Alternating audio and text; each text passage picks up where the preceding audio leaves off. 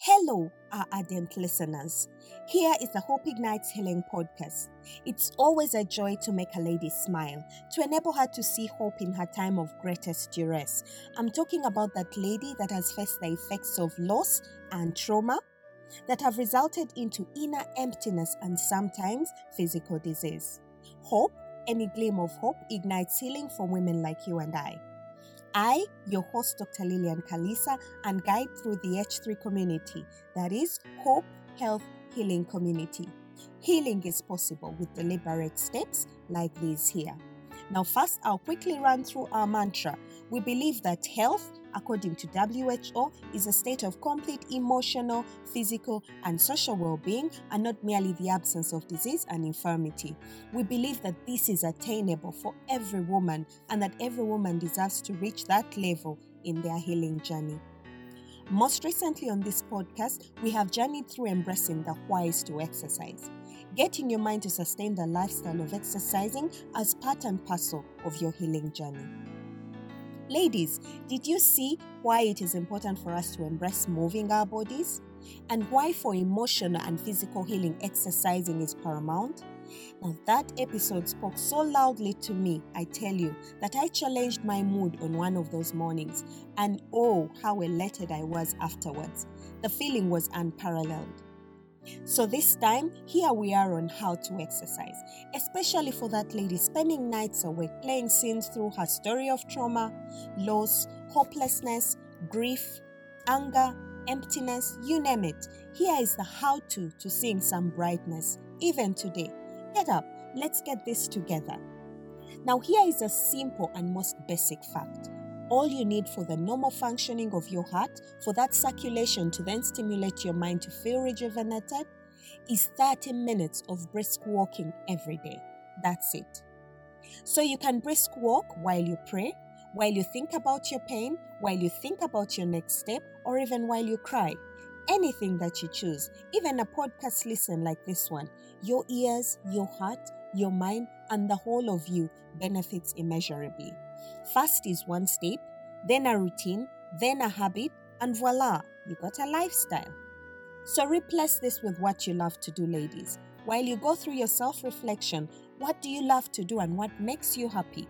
You can tailor this to your exercise routine. This is what I'm talking about. Are you introverted? Enjoy the private walk. Are you extroverted? Join the classes. Join a group of other ladies to cycle, to spin, to dance, aerobics, you name it. Do you have anger management issues? You are covered in boxing and yet so gentle. Are you a lover of therapy, nature? Water is your best bet. Let's swim. Reward yourself with love by paying for your own coach, your swim coach. Are you a great reader? The treadmill can hold your book. Enjoy your read as you move your body. You might even cover more pages due to the blood rush. I could go on and on and on. Everyone really is covered. So drop the excuses. How badly are you done with your trauma and its effects?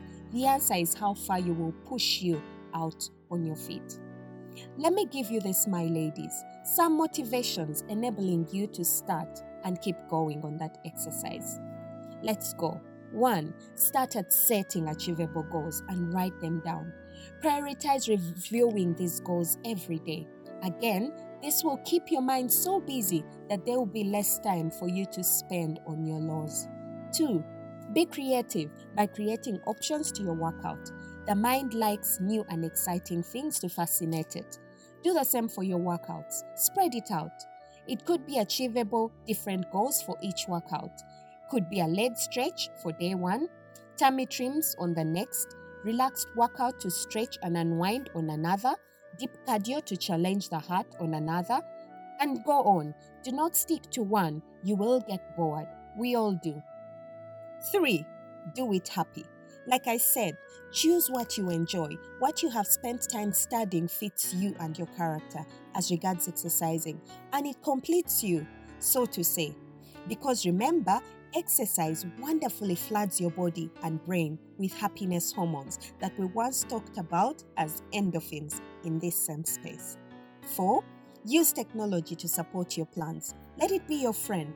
Download an app to monitor your progress. It can be a reminder or even your accountability partner to show you your wins and your drops. It's all intentional exercising. Invest the time in you. It's the best gift to self. 5. While we are still on tech, create your favorite playlist. Go all out. Dance, laugh, cry, reminisce, learn, worship.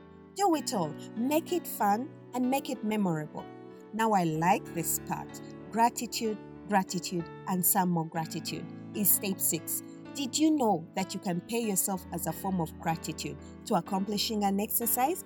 Get your gratitude jar and drop your payment or gratitude every time you accomplish a win as regards exercising. At the end of the month, there goes your reward. Go all out on you for a movie, a date with friends, your long-deserved gift, a dress, a pair of shoes, a handbag, you name it. And 7, get help with a professional. You will be more accountable, but the best part is this, that you will have invested in you, loving on you with your money. That's why you're in the right space to have this planned for you with professionals. Here at the H3 community, we got you. This is what we promote and hope that you, our ladies, not as a blueprint but as a guide, do take such steps to show results that have worked for other women.